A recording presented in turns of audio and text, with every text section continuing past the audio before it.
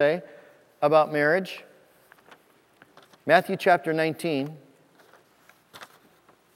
It's on page 696. The first reason why marriages are collapsing today, if you remember, is because the marriage bed is being defiled. Number two, we're going to find the second reason, and that's sin, or as God calls it, hardness of heart. That it's because of our own sinfulness, our own hardness of our hearts, that marriages are collapsing. Chapter 19, verse 8. Jesus replied, "Moses permitted you to divorce your wives because your hearts were hard. But it was not this way from the beginning. I tell you that anyone who divorces his wife except for marital unfaithfulness and marries another woman commits adultery." The statistics are staggering at how many divorce and remarriages there are. And yet, have we ever come to grips with what God says, that if we divorce and remarry, we are committing adultery? Or do we just say, look, that's just the way it is, and that's how society is, and we go on? And God doesn't go on. God says, let's face it. Let's come to grips with it, and let's talk about it. Jesus said this too. This is very convicting. This is in Matthew 5. "You've heard that it was said, 'Do not commit adultery.' Anyone who looks at a woman lustfully has already committed adultery with her in his heart." I mean, we've got, in America today, we've got a sexuality issue that's really, I think, plummeting our whole society. Do you realize that 1 million people are going to get divorced this year? 1 million. Imagine the heartache. And when I began to research the effects on the kids, you've heard some of this. Let me just walk you through this.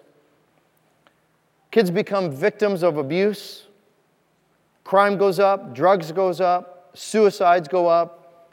Addictions. And what was interesting about addictions is 30 years after a divorce for a child, after a child experiences their parents going through a divorce, 30 years later, they're most prone to addictions. They perform poorly in math, reading, and spelling. There's higher dropout rates in high school and college. They become the economically poor in America. And this one was staggering. 25% of all women, because of the statistics of how many get divorced, 25% of all women will wind up in poverty because they'll get married and get divorced. And those that get divorced will be plummeted right into poverty. And I found this interesting. Do you know that every year our federal government actually does spend money to help marriages stay together? $150 million. If we would break that down, what it means is that our government spends $285 every minute to help keep marriages together. But are you ready for this? We spend $285,000 a minute to subsidize single parents. It's kind of interesting. If we would spend more to keep marriages together, it would save so much more. But honestly, everything that I read, don't know what to do at a federal level. How do we help marriages? But we just know that marriages are in trouble. The other thing that I learned, which was really interesting, when you start reading the government bring these statistics, that when parents go through a divorce, one thing that drops off significantly is their worship attendance. I found that one interesting. You've heard me talk about my heart goes out for kids because kids are leaving in droves today. And I found out one of the key reasons why.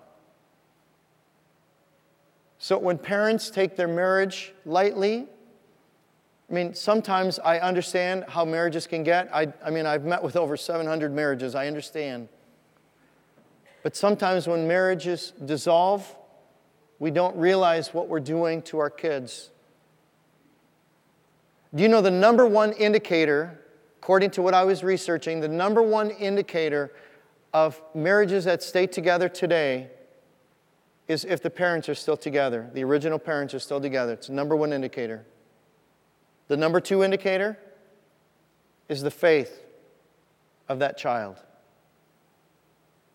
When we talk about our faith circle, that we need the faith circle to start growing, it's not only for their benefit that they grow, but it also directly affects their marriage in the future. That if they have a strong faith, it's also the leading indicator of teens that are less apt to be sexually active is dependent upon their faith and dependent upon their parents.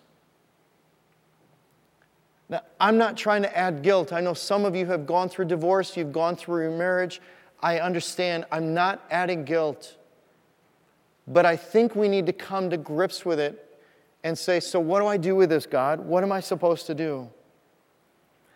Let's go back to this. There was one thing that God said to us. If He summarized all of the commandments, the first summary was, love the Lord your God with all your heart, with all your soul, with all your mind, and with all your strength. Are you working to love the Lord your God with everything in you? That's the most important. Now, if you got Matthew open, I want you to go back to verse 4. Jesus said this. Haven't you read, he replied, that at the beginning the Creator made them male and female and said, for this reason a man will leave his father and mother, be united to his wife, and the two will become one flesh. So they are no longer two, but one. Therefore, don't miss this, what God has joined together, let man not separate. I hear so often that marriage is nothing but a piece of paper. That's not what we just read. Who joins you together when you get married? God does. It's not a piece of paper. It's when you present yourself before God and God joins your hearts together and God makes you one. If you want some good reading, go back and look at Malachi chapter 2.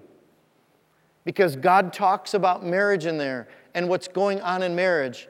But God's very emphatic about it. It says that God makes us one. God does that. And so what we have in our country right now is we just have freely, people are just expressing sexuality, going into living together, getting married, getting divorced, struggling through all these. And the effect on our society is huge.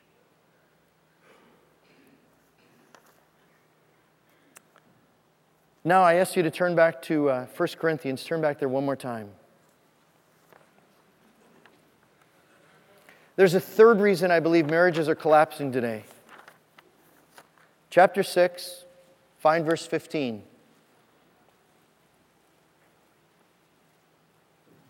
Just read the first 4 words with me, would you? Do you not know? Now you can read the rest. I believe that marriages today are collapsing because people don't know how to be married. It's why we do the Building Healthy Marriages class here. Because couples don't know how to be married. And if we would just turn the clock back a little bit and we would do it God's way, if we would stay pure, keep the marriage bed undefiled, love the Lord our God so that our hearts don't become hardened, and if we would learn how to build our marriage, we'll be in a different place. And that's what God wants us to know today. It doesn't have to be the way it is right now in your life. And that God really desires for it to be different for each one of us. Start turning over to John chapter 8, would you? John 8. It's on page 757. Here's what I want to recommend to you. Please take this to heart, okay? If you're single, stay pure. Don't defile that marriage bed before you get married.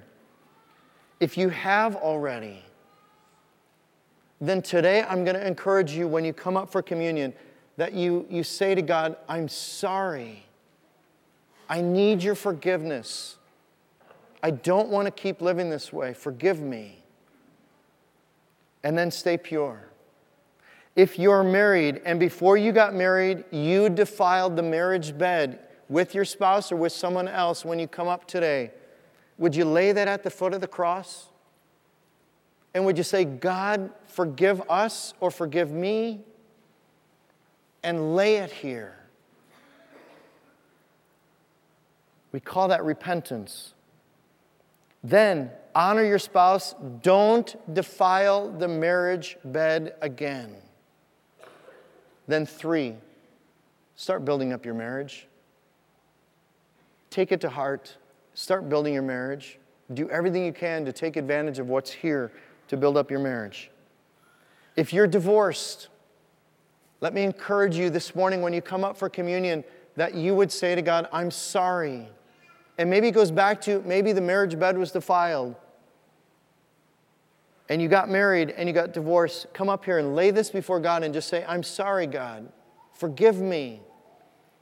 I'm sorry. I know it wasn't in your will. It wasn't in your plan. It happened. I'm sorry. And then keep that marriage bed pure from here on out. If you're remarried, let me encourage you, come before God and say, you know what, God? I'm sorry. Forgive me. Forgive me that the marriage bed got defiled. Forgive me for my divorce. Maybe forgive me for defiling the marriage bed again and for getting remarried. Forgive me. And trust me on this, God is going to forgive you. But then don't defile the marriage bed and work to build your marriage. I want to take you to John chapter 8 because it's a great story about grace and God. Chapter 8, verse 3. The teachers of the law and the Pharisees brought in a woman that was caught in the act of adultery. They made her stand before the group and said to Jesus, Teacher, this woman was caught in the act of adultery. In the law, Moses commanded us to stone such women.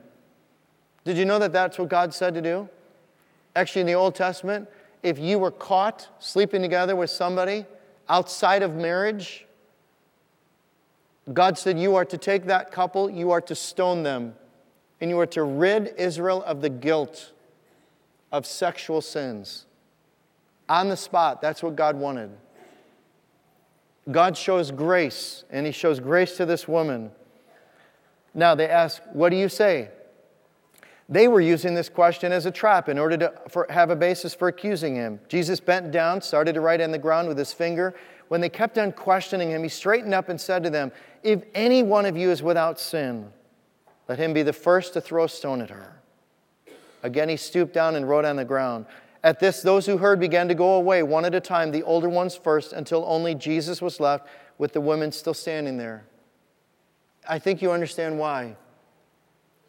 How many of us sitting here is without sin? Anybody ready to throw the first stone? I don't think so. See, this morning, it's not in judgment that we come. It's coming seeking God's grace and forgiveness. And every one of us has something that we need to lay before God. And that's what God wants us to do today, to come to grips with it and lay it down at His feet. Verse 10, I love this. This is the greatest news. Jesus straightened up and asked her, Woman, where are they? Has no one condemned you? No one, sir, she said. Say the rest with me. Then neither do I condemn you, Jesus declared. Go now and leave your life of sin. I don't think there's any greater news. See, no matter where you are, friends, right now, no matter where you are, God just wants to confront you and say, let's come to grips with where you are.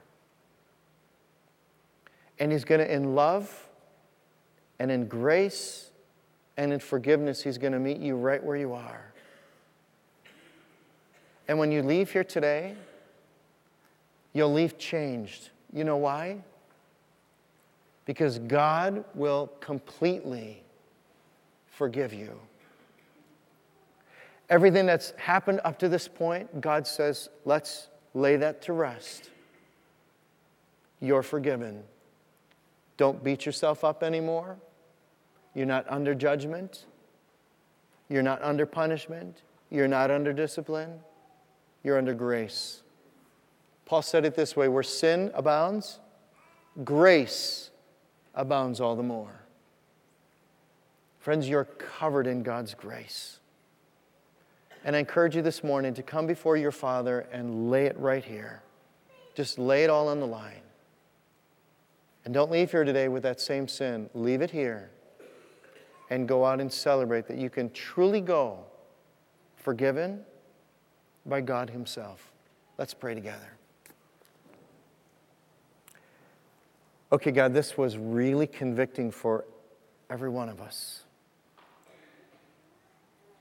Father, we pray that you would forgive us. We're unworthy of your forgiveness, God, but this morning we come before you seeking your forgiveness for all the sins of the past. And we ask this morning that as we lay this at your feet, that you would receive that sin and forgive us, cleanse us from all unrighteousness. We want to be pure in your eyes, God, but we know what we've done. So we come to grips with what we've done, and we lay it at your feet, trusting that you love us and you forgave us, which is why you died for us on the cross. And we receive that forgiveness that you offered to us this morning. In Jesus' name we pray, and all of God's people said, Amen.